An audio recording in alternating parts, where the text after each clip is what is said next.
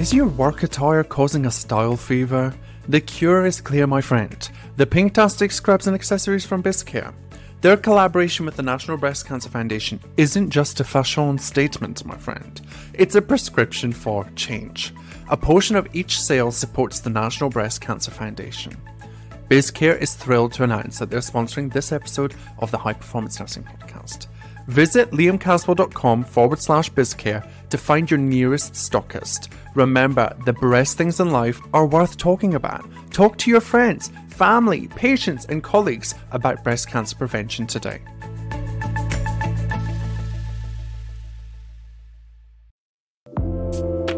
Hello, you are listening to the High Performance Nursing Podcast with me, Liam Caswell, where I help clinicians just like you take control of their careers and remove all the things stopping you from achieving your biggest goals. Let's dive in.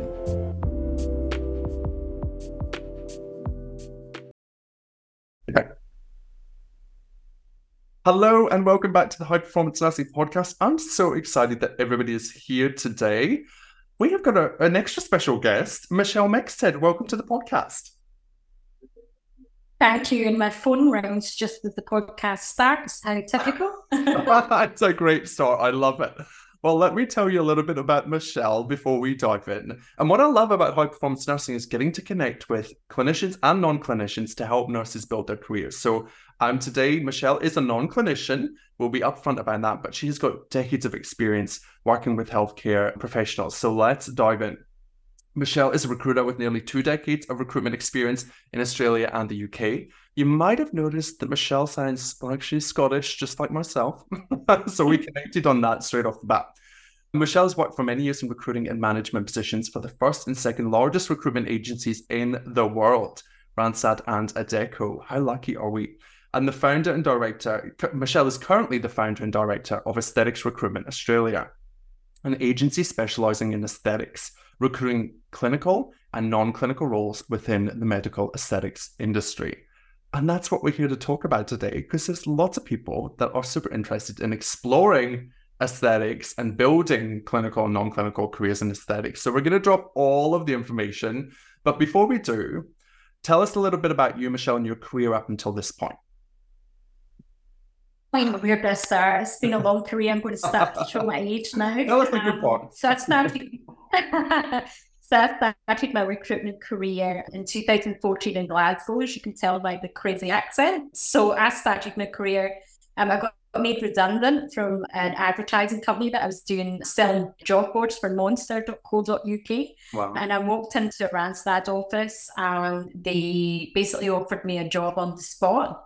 And that started my career in recruitment. So I never planned to be a recruitment consultant. I kind of fell into the industry like a lot of people do. Mm-hmm. And my first ever role was a high volume contact centre role recruiting for large British brands. Mm-hmm. I actually relocated to Australia and transferred my job from Randstad to Australia, and it'll be 15 years ago last year. And from that, I worked in many different roles across high volume, worked with every employer you can think of in Australia, and launched aesthetics recruitment in all the years. Launched aesthetics recruitment probably about 3 years ago, and have been working in that space ever since. And it's a space I absolutely love working in, and a great industry to be part of. Amazing. I love that. Sorry, overview. No, I love that so much. And so good, just the application there of like walking into Randstad, I think you said, and just like being like, hey, I'm here. Do you need me? Take that and run with it in your nursing career as well, for sure. And get creative about how you get your next role, 100%. So I'm going to deviate a little bit here. You mentioned contact center, these mass recruitment contact centers. We have a lot of grads that listen to this podcast. Hey, grads. And one of the questions is always about how do you succeed in these mass recruitment group interview settings? What kind of tips or tricks would you offer, having been in those rooms and, managing those kind of centers in the past? So from a candidate perspective? From a candidate perspective, and maybe even what are the recruiters or the panel, what are they actually looking for? Okay, excellent. So as a candidate who's in a group assessment centre, Some of the key things that are really, really important and get forgotten is, I guess, body language, eye contact, a smile, being engaged, looking interested. But a massive part of it is the preparation that goes into, I guess, getting to the interview. So making sure that you've really researched the company, you've researched the role, you've identified your key strengths and how they'll meet the, selection criteria. So really doing your homework, preparing before you go in the interview, making sure you arrive early, having a coffee before, obviously having some mints, take the coffee smell away, and basically being able to articulate exactly why that employer would want to hire you.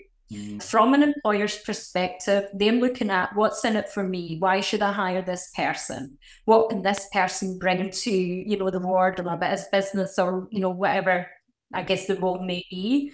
So from an employer perspective, they're looking for people who are reliable, who are flexible, who are passionate about the industry, who are, lifelong learners.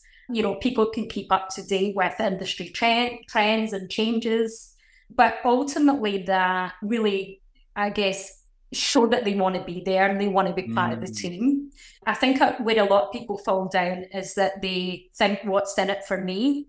And they identify, I want to work less hours, or the role I'm in doesn't, I'm working night shift, and from an employer's perspective, they're really looking to hire someone to solve their problems and not as much what the candidate can offer, if that makes sense. Yeah. So it's really just making sure that when you're selling yourself, you're keeping the employer in mind and showing them and demonstrating how you can add value to their business and within their team, and how you can work with the people within, I guess, the wider organization. Yeah, that's amazing. Yeah, I love that. And I think that speaks to what I teach a lot on this podcast and in our coaching programs. This idea of like, when you go to interview, whether it's at an assessment center or it's in person, you are presenting an offer. Like, you are bundling your experience and you're presenting, and I steal this from the entrepreneurial world, but you want to present it in a way that it's irresistible. It's like how Steve Jobs and Apple present the iPhone. You present yourself in such a way that the panel feels silly saying no to you. Like the panel, we need that person. How do we get them on the team? And I think that's how you stand out in those types of settings. I always found like people that wore like really bright things and like really showed their personality, they always stood at it. Is that being your experience wrong? And that was something else I was going to say. Obviously, presentation is really important on how you present yourself. And someone, turning up very, very well dressed, to me, is never a disadvantage in an interview. Grooming is really, really important. So, never think that, I guess, by putting extra effort in, that's a bad thing, because it's always a good thing. And people can see the effort that you put in. I'm so grateful. I was always... Yeah, that you say that, like, because so many people come to me and say, Liam, is it okay if I wear scrubs to my interview? And I'm like, no. Never. No. Right, for so many reasons, because you're in clinical mode, you're nurse mode, you're not in interview mode, and then you just don't feel like...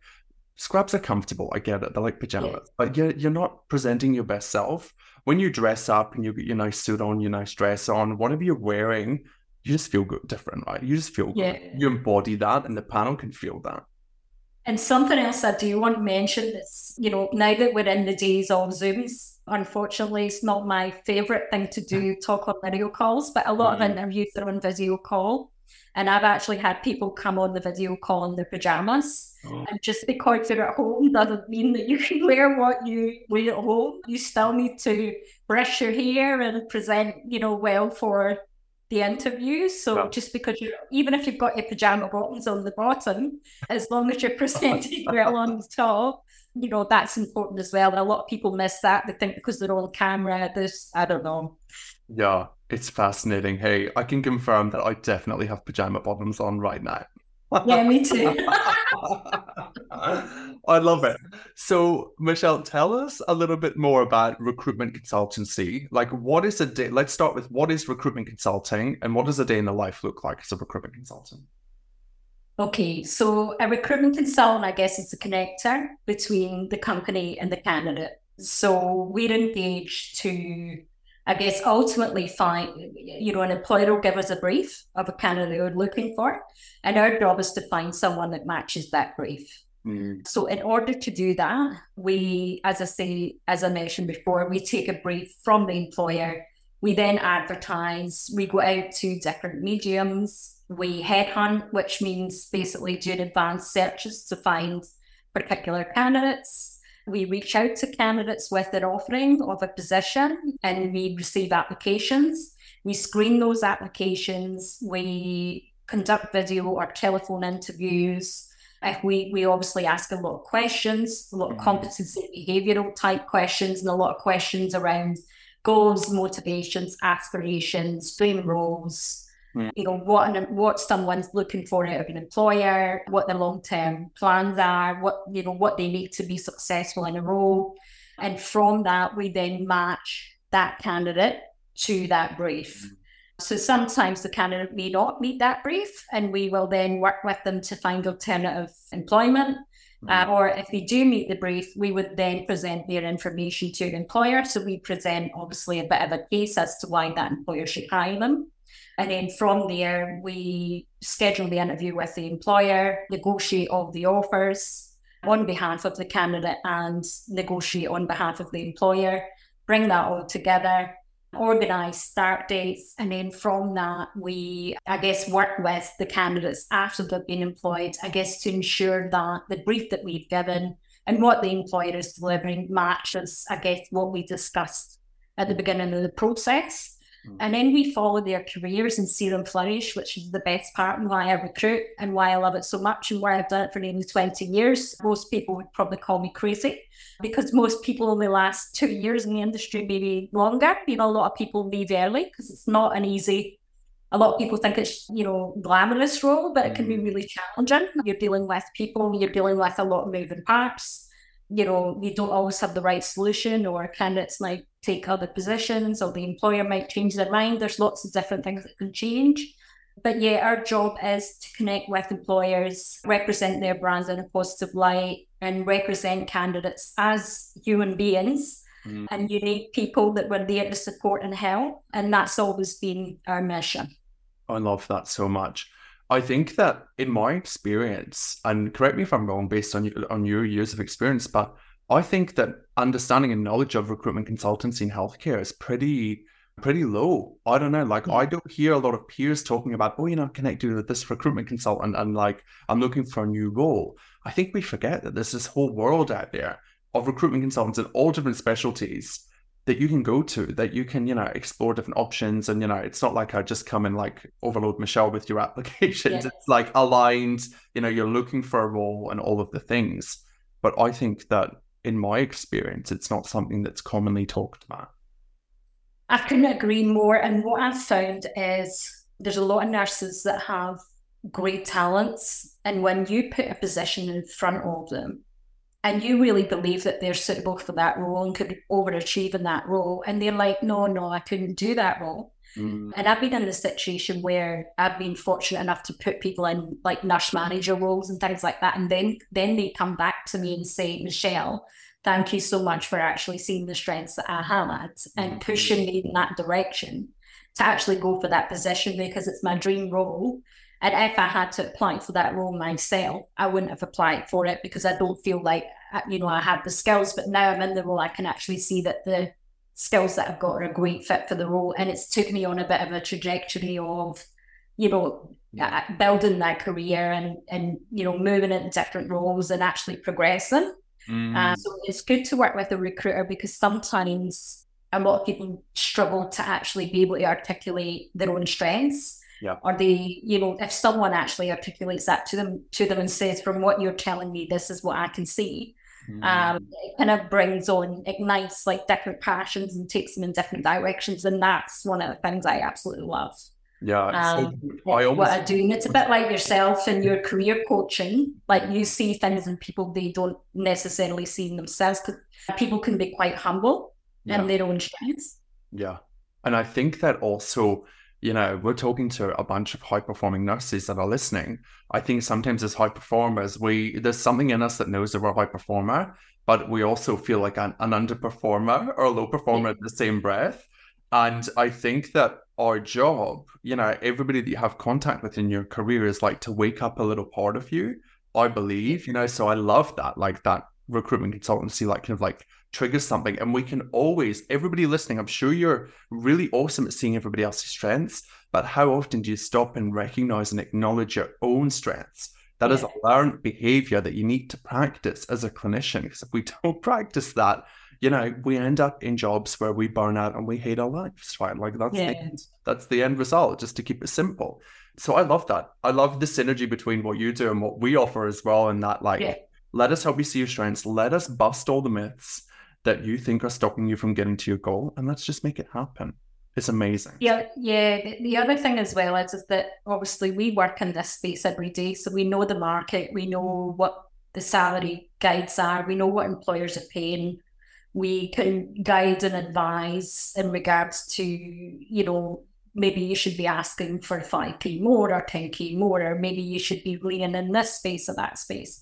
So it really just gets people thinking a little bit more about what they should be asking for. And what we find quite often is there's no clear pathway in our industry.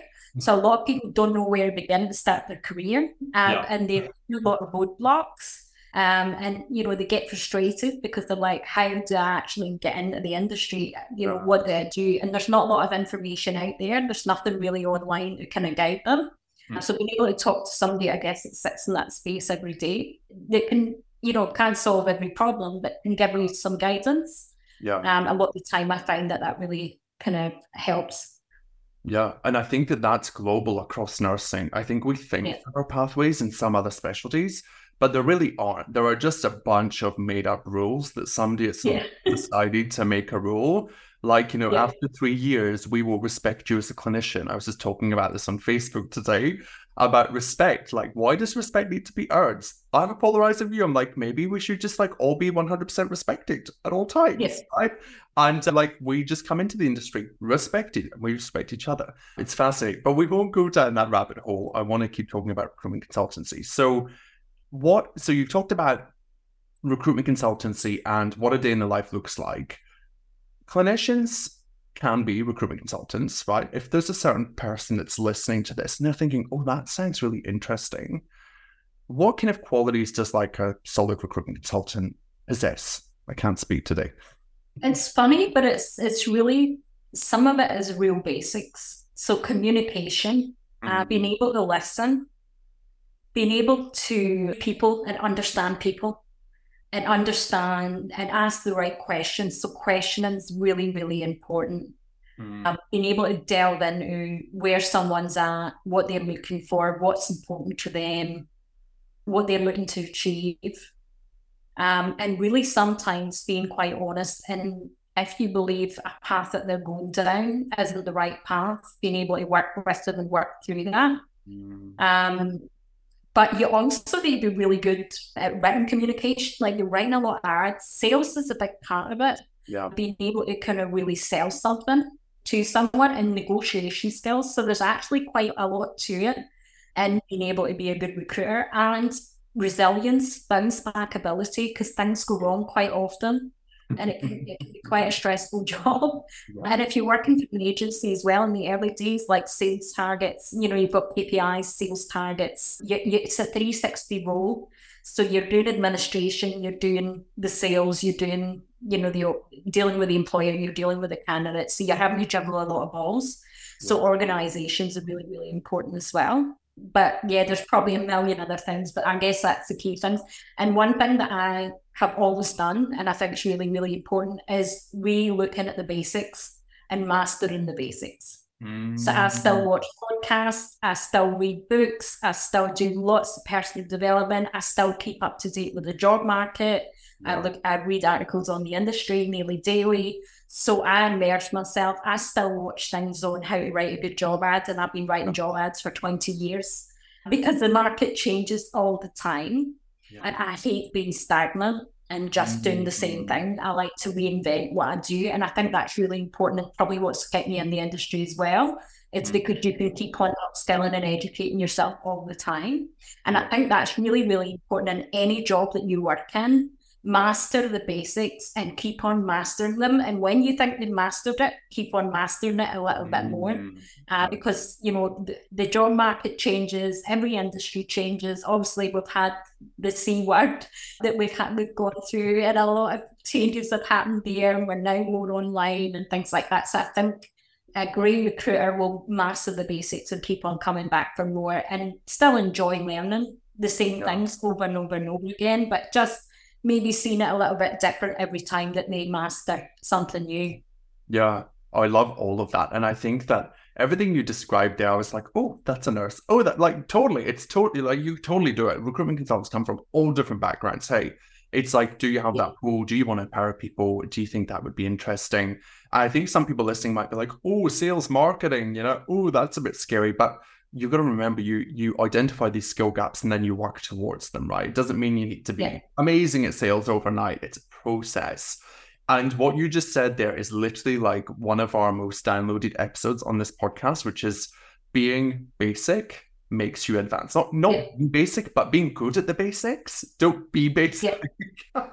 Being good at basics makes you advanced. And we talk about that in clinical world all the time, right? Because we all want to jump to like resuscitating patients and put it like, managing central lines and all of the things.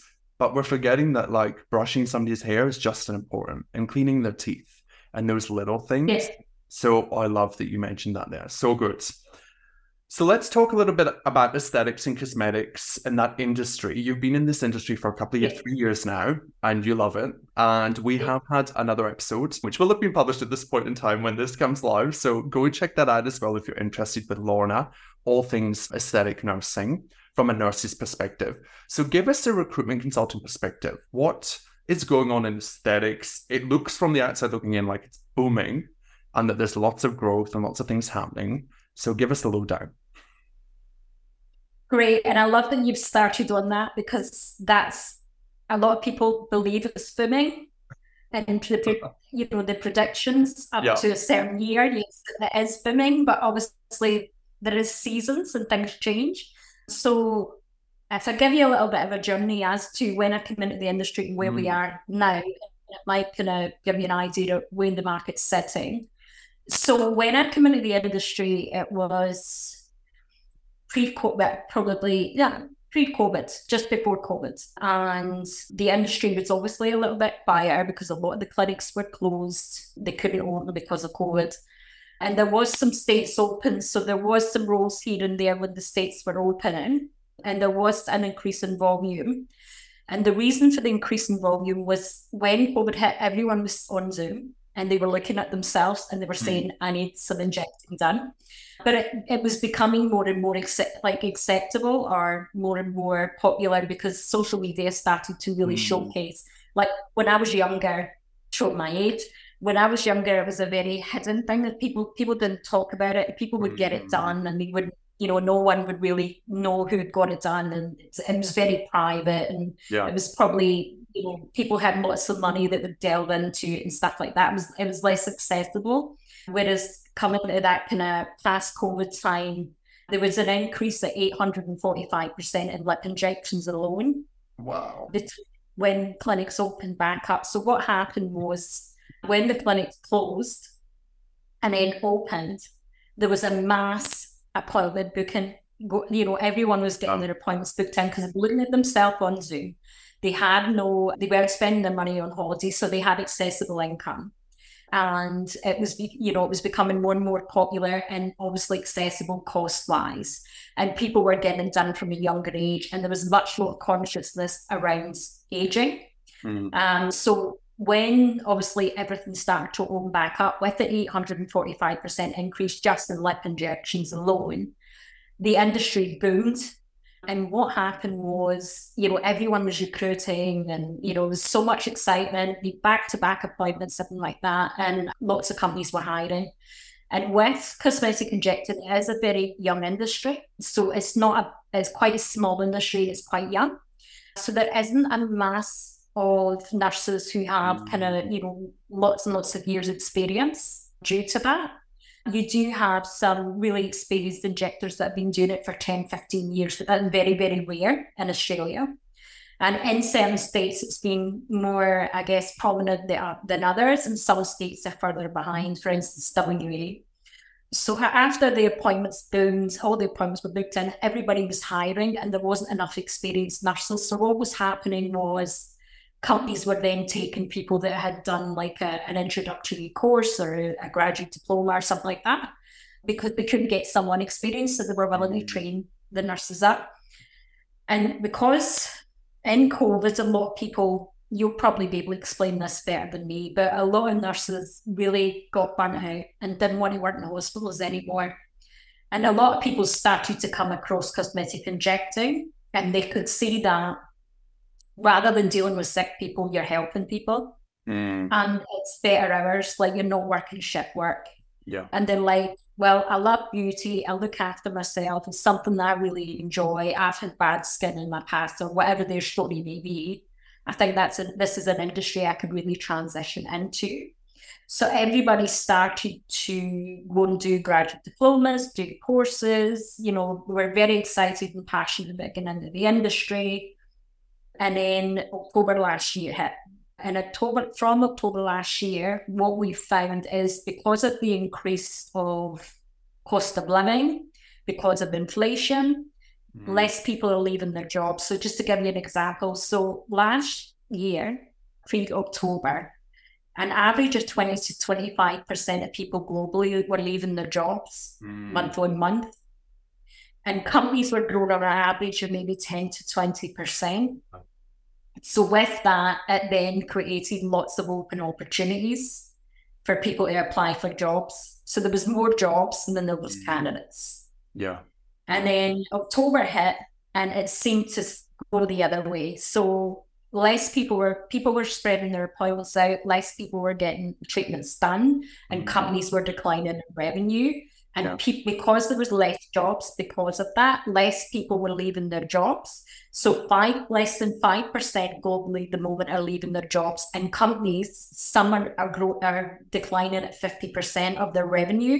Wow. So when you look at that compared to a 20-25% increase people leaving and 10 to 20% growth to a decline and a 5% growth, you need those two things to change in order to create jobs. Yeah. And when they don't change, you're almost in a situation where there's not a lot of jobs and there's actually more candidates, because and then the other challenge is those experienced nurses are taking the jobs that are less than 5% of people leaving. So then it's unfortunately creating a situation where more and more people are going through the courses and doing their graduate diploma, and there's less positions at the end of it.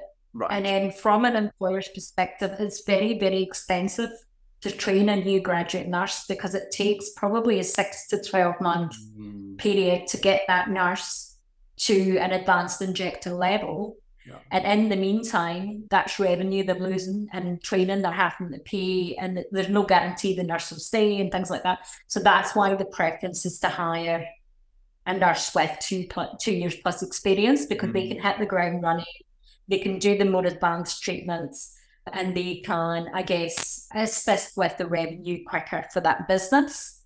And the challenge is that when a nurse comes from a medical environment, they're entering a retail environment. So it does become, you were mentioning sales earlier, it does become about sales. It does come about, revenue. That's what the employer is pushing them for, because and they need paying clients. Whereas a hospital is funded, you can go and do your job and everything's funded and you're paid. A retail, like a aesthetic environment, is a retail environment. You have paying customers. So that's the other challenge, that there is a real disconnect. So at the moment in the market, what we're finding is a lot of nurses are calling and asking, how can I get into the industry? I've been applying, I'm finding it really difficult. Everybody's looking for experience. And the big challenge is that you need those opportunities to be created in order for the positions to be there. So then the more vacancies there is, the more chance it is to enter the industry. The less vacancies there is, the more challenging it is. So you live in two markets. You live in a candidate-rich market and job-poor market, or you live in a job-rich market and a candidate-poor market. And the challenge is, and that's one of the things, it's the biggest challenge about being in recruitment, is you never get both together. It's one way or the other. Yeah. Yeah. So I hope that can explain a little bit about the aesthetics industry, where it is and where we're sitting now. I do believe in 2024 we will start to see a bit of an increase. And I do think that some nurses that have done the courses or don't have experience, there is still positions there. It's just there's less and it's more competitive. So there are definitely positions there. And if you can differentiate yourself and you can, I guess, get mentoring, do the courses and, lots of other things, there is an opportunity to enter the industry. It's just a little bit more challenging because we're in, I guess, a less busier market. Yeah. I love how you described how the industry is going at the moment, because I see a lot, and you probably see them online, a lot of comments on Facebook and stuff where people are like, I don't understand, I'm a grad, like I've done the course, I've done this, and why doesn't anybody want to take me? And it gives context, right? And it makes complete logical business sense because it's a business. Yes. It's not a hospital. Hospital is still a business, but hospitals kind of more like goodwill, government funded. Like this is, like you said, I love that differentiation. It's retail, and the return on investment in hiring you as a graduate nurse, whether you like it or not, might be 12 months. And that to an employer is lost revenue. I love that you make that differentiation because it applies not only in that, it also applies in the private sector and private hospital settings as well, potentially. Even in public, but it's just less considered because it's a public entity, right? Yeah.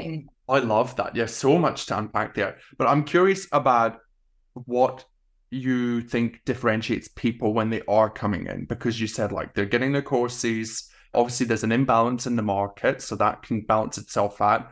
But what could people be doing to really set themselves apart from other people? It's kind of like what I talk about, like the irresistible offer, like really presenting yourself as this package, this solution, ready to rock and roll. What's your take on that based on your experience? So there's a few different points, and I think one of them is really understanding your why. It's like sounds cheesy, right? But really understanding why you want to be a cosmetic injector, because I speak to hundreds of candidates and they really struggle to articulate why they want to be in the industry and why they think they would be a good cosmetic injector and what they could offer. And again, it's putting yourself in the employer's shoes and understanding from an employer's perspective what they need from you in order for them to be successful, because they're hiring a person to solve their problem. Right. And they ultimately, So being able to articulate that and have a story behind it and not just, oh, well, I want to make people feel great, because that's the line I get from everyone. Yeah. Even if it's like sometimes, not everybody's got bad skin, and that's not the reason that they come into the industry, but you do have some people that have suffered with bad skin their whole life and have had a journey and have tried lots of different things, and, or it could be other medical issues. Injecting's so advanced now, does so many different things, but being able to really talk about why you want to be in the industry and what you're actually doing to be part of the industry, how you're educating yourself, what influencers you're following, who you've connected with, what conferences you've gone to, people that you've approached to get mentoring from or you've shadowed, courses that you've researched, courses that you've gone on to, going into clinics and actually, introducing yourself and differentiating yourself that way, because I think it takes a lot of courage to actually, and when people call me, that's why I take time and I'll talk them through, exactly, my thoughts are, try and help them in any way I can and guide them in, any direction that I can. But actually going into clinics and introducing yourself and speaking to people, there is some clinics out there nationally that will take nurses on and train them up. Amazing. With those opportunities, there is loopholes. And I think some people are inflexible to those loopholes, i.e. they want you to sign a contract for 12 months or 2 years. The reason that they want that is because it's so expensive to train a nurse and it's a big investment in their part. And then if you leave and they have to train someone else, again, it's a massive investment and a big loss. So it's a bit of a risk. And some people just don't want to make that commitment. Or the other thing is, like, as a new cosmetic injector, employers want you to be flexible. They Mm. don't want you to say, oh, well, I'm available 2 days a week. I can do a couple of hours in the evening, stuff like that, because ultimately, really, 3 days a week is your optimum time to be able to be trained as an injector. Anything less than that, and you're Mm. out too much. It takes too long to onboard you. So employers are really looking for a minimum of 2 days. Add the cosmetic injector. Late in the week's really, really important. So working late night Thursdays, Saturdays, and some people aren't prepared to do that. They Yeah. don't want to work every weekend. So being prepared initially to take some job conditions that you don't want to take because you're so passionate about industry, you really want to get in, that you're going to make that commitment to gain Mm. that experience. That's really important. The other point that I should mention is, and I guess is quite difficult, it's if you've been in the hospital environment or worked in any other area of medical and you're used to shift work and you're used to really good pay rates and, leave loading and all the different, I guess I don't know the ins and outs of what Mm. nurses get paid, but you'll probably be able to fill that in for me. But you need to take a step back to take a step forward. And a new cosmetic injector could be anything from $32 to $35 per hour plus commission. So you're really going backwards. Yeah. And and the other thing as well is it isn't an influencer kind of Instagram worthy type position. It's hard work. You're on your feet. There's lots of learning. There's risk that comes with it. Again, it's a retail environment, so you've got Mm. sometimes got KPIs and sales targets to meet. And the other challenge as well is that you're in a non-clinical environment, so the people that you work with don't see things the way you see it. There is a disconnect because they don't have a degree in nursing. They might Mm. be a beauty therapist or a clinic manager. Their area of specialization is different. So sometimes there is a disconnect because Mm. for instance, a clinic manager's got a sales target that they need to meet, whereas a nurse, they focus as the patient and, making sure that they're safe and everything like that. Sometimes that can be difficult to navigate because you're speaking two different languages. Not that you don't respect each other's language, it's just very different. Yeah. Oh my God, so much value there for everybody. Like, I'm just thinking if I was if I just done the certificate and I was like, why am I not getting a job? What you just said there is like gold. It's such gold. And I think that just to loop it back up, I think that you started with your reason why, and everything you just mentioned there comes back to your why, right? Like from a Yeah. coaching perspective, it's like if your why is strong enough and it's a compelling reason why you're doing something, not just I like to help people make them feel Yeah. better, then all of those things become easier to navigate, right? Because Yeah. you reconnect back to your why. Sure, the manager's got a sales target. My why is to build a career where I can eventually build my own clinic, right? So Yeah. it's valuable for me to learn the sales management approach. Yeah. That makes complete sense. And I think that's why we have global challenges in healthcare because we don't have a strong why. I ask the same question of people.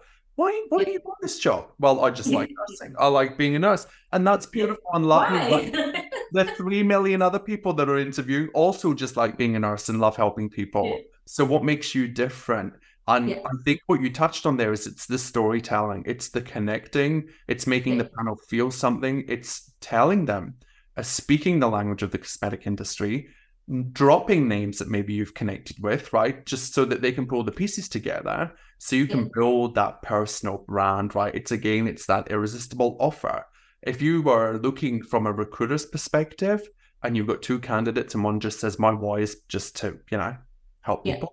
And the other is like, I struggled with my skin for 10 years and I had my first cosmetic injection. And from there, like X, Y, and Z happened. Yeah. Like it's just powerful on the receiving end. Hey, so I love Yeah. that you talked And that's something that I do want to touch on that comes up a lot and is a really good tip for people who are interviewing for cosmetic injecting positions is to be very careful about your long-term career about. and discussing that you do want to have your own business because that is the first thing that's going to put an employer off hiring you because they're thinking, well, this person's going to come into my business, they're going to get all the training and they're going to go and set up their own business and they're going to take all my clients with them Yeah. because the industry is very about, is very people focused. So usually if, for instance, someone likes the nurse, they're going to follow the nurse.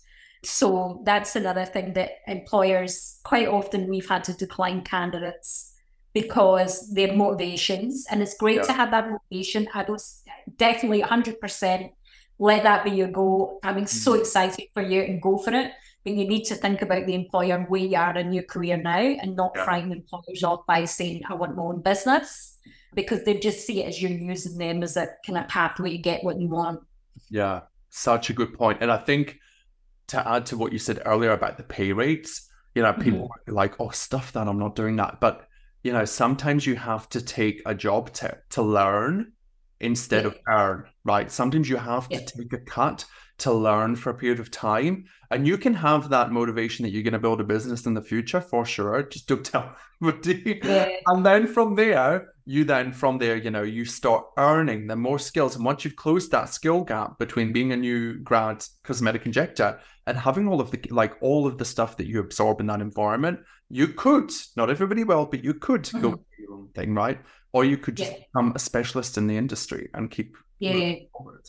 I love that. Definitely. I agree. And like with that pay rate that they first come in to receive, what a lot of people do is they balance it out. So a lot of people we place, they'll do 3 days cosmetic injecting, they'll do 2 days or 3 days in the hospital so that they can transition their career in. Yeah. And it means that they're not taking like a full-time pay cut. And they can build their clientele and they can build their experience, and then they can increase the days as their money increases, because within cosmetic injecting, one of the big benefits is that they do pay commission. So your pay rate may be lower, but once you build your clientele, your commission can actually mean that you're earning double what you would earn at the hospital. But unfortunately, it's just that risk that you take initially to build your clientele. But you can be earning a lot more. You could be on kind of 60 an hour or 80 an hour plus a commission, something like that, as you become more experienced. But it's just that it does take time to get to that point. Yeah, I have you do have that lifestyle difference that you're not having work shift work, night shifts and all that kind of stuff. Yeah, it's that short-term pain for long-term gain. Hey, I was just about to say, I'm glad you brought that up. Like, there's the scope for uncapped potential income depending on the path that you take, right? Like, and that's one thing that limits people in the hospital is you can get to a point where like you get to director of nursing or CEO, like who wants to do that? You can and you make $250 a year and you take that home or whatever else you get, and that's amazing. But it's there, right? Like, and that's it. Love that you mentioned that. So much time. And then there's business owners. There's a lot of nurses who open their own franchises or open their own business who are really highly successful and making over $1 million a year as a cosmetic injector with a small clinic. So yeah, boom. $1 million nurse. And I think she's probably, the nurse I'm thinking about is probably she'd be under 30, quite young, but just a really talented injector. And people just go here because she's so talented and they just love the results she gets. Yeah, I love hearing stories like that because I love helping people see what's possible in their career. Like, we are we've got our blinders on and we just think, hell, like, and you'll see it online, oh, nurses can't make a lot of money. You can. You can do whatever you want. You can make your money through 50 different, like 5 million different routes. It's totally possible. I love that you brought that up. So tell us more about aesthetic recruitment. You kind of touched on some of the things, but tell us more about your company, who you help, because I know you help clinical and non-clinical, and we have people here that are like non-clinical and clinical. Tell us all the things and how people can get in touch with you. Yeah. Okay, right. So aesthetics recruitment Australia, we're obviously specialists within the aesthetics industry, but we do work with like equipment suppliers to the industry. So some of the roles we recruit for, we do a lot within the cosmetic injecting industry. So cosmetic nurses, cosmetic doctors, we place a lot of graduates into cosmetic injecting roles, training roles. We place nurse practitioners, but we then place clinic managers, beauty therapists, dermotherapists, sales, operations, sales, administration, and we work within, body contouring, anti-aging, any kind of aesthetics type business, doctor-led clinics. We work with surgeons. So any kind of role within that industry. We work with employers and source, lots of different roles. I don't know, any questions on that? I think I've covered Yeah, it. that's amazing. I love it. Like, it just gives people an idea of the breadth of work in that space that's Yeah. available, right? So, do you see, you mentioned nurse practitioners, doctors, nurses. Do you see enrolled nurses? Is there scope for enrolled nurses within aesthetics? Okay, that's a great question to ask. So there used to be within the industry a lot more ENs and EENs, but there was a change in regulations with ACRA. Yeah. And basically, an EN needs full supervision and it needs to be on site supervision. So a lot of our employers won't hire an EN or an EEN. They'll only hire an RN with a current RAF for registration. To become a cosmetic nurse, you don't have to have a certificate. You just need to be an RN with a ACRA registration. Oh, that's a The good courses that point. That's a really yeah, good point to just point out there. Yeah. yeah. So ENs, there potentially is, I would hope not, but there potentially is still some ENs and ENs out there doing injecting who are being supervised. But yeah, due to the changes, a lot of employers unfortunately can't hire ENs or EENs, and our briefs generally are focused on RNs. Yeah. So, like I was saying, you don't need to have for instance, if you do a graduate diploma, it doesn't mean that you are any closer to becoming a cosmetic injector. It just means that you've got the practical knowledge there, practical and Yeah. theory to understand the industry a little bit further, but you don't need that to be an injector. So you could be an RN that could go straight into the industry without any training or any courses or anything like that. Mate, that's so good. I can't believe it took us to the end. I should have asked that question first up, because everybody that's listening are certificate collectors. We love collecting our certificates to prove that we can do something. So you heard it here first. You still could. They could do the foundation and the advanced injecting courses. There are lots out there. There's lots of mentoring courses. Yeah, there's the graduate diploma. Like I say, it's good for practical and theory, the theory increase that knowledge. But yeah, it's not a necessity. And obviously, just to speak to this point, that if you have it, it's an added bonus and it will make you more employable potentially. Yes. As we would probably Yes. advise. Yeah. But it is a big investment, so really think about it before you go and do a course, and make sure that you've done as much as you can in every other area to back up. Yeah, yeah, I love that. And I was going to say something there about, oh, you triggered something. It's like, must not be important. It's all good. So if somebody wants to explore cosmetic, I was going to say, that's why your why is so important. Before you spend that money, identify your why before you spend that money. Because it sounds like it's a challenging path. Life is 50-50, 50% good, 50% not so great. It's all going to have its ebbs and flows. But if you've got a strong, compelling why, it will get you through those dark days and move you towards your goal, for sure. And then you maybe feel less worried about dropping 10K, 20K, whatever you're going to spend on a course, for sure, with no guaranteed outcome pay. So tell us where everybody can come and find you, where they can connect with you. If somebody is interested in exploring a cosmetic role and they're dead serious about it and they've got a clear why, tell us where they can come find you. Yeah, definitely can tell you that. So you can find aesthetics recruitment on the website, so aestheticsrecruitmentaustralia.com.au. We do have a jobs board on there, and there's a part that you can register your resume to be part of our mailing. So if any vacancies are released that meet your criteria, you get job alerts and things like that.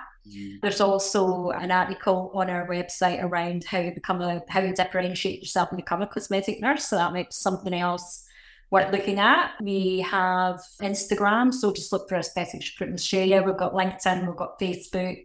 And if someone wants to speak to us directly, they can email info@aestheticsrecruitmentaustralia.com.au and we'll get back to you, or contact us via the contact details on our website. Amazing. I'm sure you're going to have lots of inquiries. I'm sure I get enough already, but yeah, that's fine, no problem. But it's so good. And even if you are, I'm not putting Michelle on the spot here, like, even if you are just like on the fence and you're like, there's so many resources. Michelle's there, Lorna is there from the Aesthetic Atelier, come talk to me and I'll point you in the right direction. It's not my niche specialty, but how good to know that there's so much help out there, so much support. And how good is recruitment and helping people land their dream jobs. I love that you do that. Thank you for doing this work. It's so good to connect with you. I'm sure you'll be back in the podcast at some point in the future. All of the links that Michelle mentioned there and contact details will be in the show notes and on our website at liamcaswell.com. Michelle, thank you so much. It's been a pleasure. Thanks for having me. I really appreciate it. It's actually my first podcast. Oh, I love it. I love it. I love it. Well, you've been amazing. So I only done it because it's you, Liam, and it's fellow Scots that couldn't say no. Kindred spirits, hey, kindred spirits. No, thank you so much. It's been awesome. Thank you, everybody, for listening. I'm sure you took so much away from this. Whether or not you want to be an aesthetic nurse, I'm sure there's something you can take and apply to your current job search, your future job search, or maybe you want to get in touch with a recruitment consultant for the first time. Who knows? Thanks for listening, everyone. And we will chat to you all soon. Stay safe, stay forever curious, and we'll see you in the next episode. Hey, thanks so much for listening. I'm so privileged that you spent your time with us here today. Hey, can I ask a favour? If you know someone that would benefit from this podcast episode, please share it with them. The more you share, the more we get in front of amazing nurses and we're able to help them see that nursing on their terms across their career is totally possible for them. So I'd love if you could do that. Now, I will see you in the next episode next week. Until then, let's make this year the year that you nurse on your terms. Are you ready? Let's do it.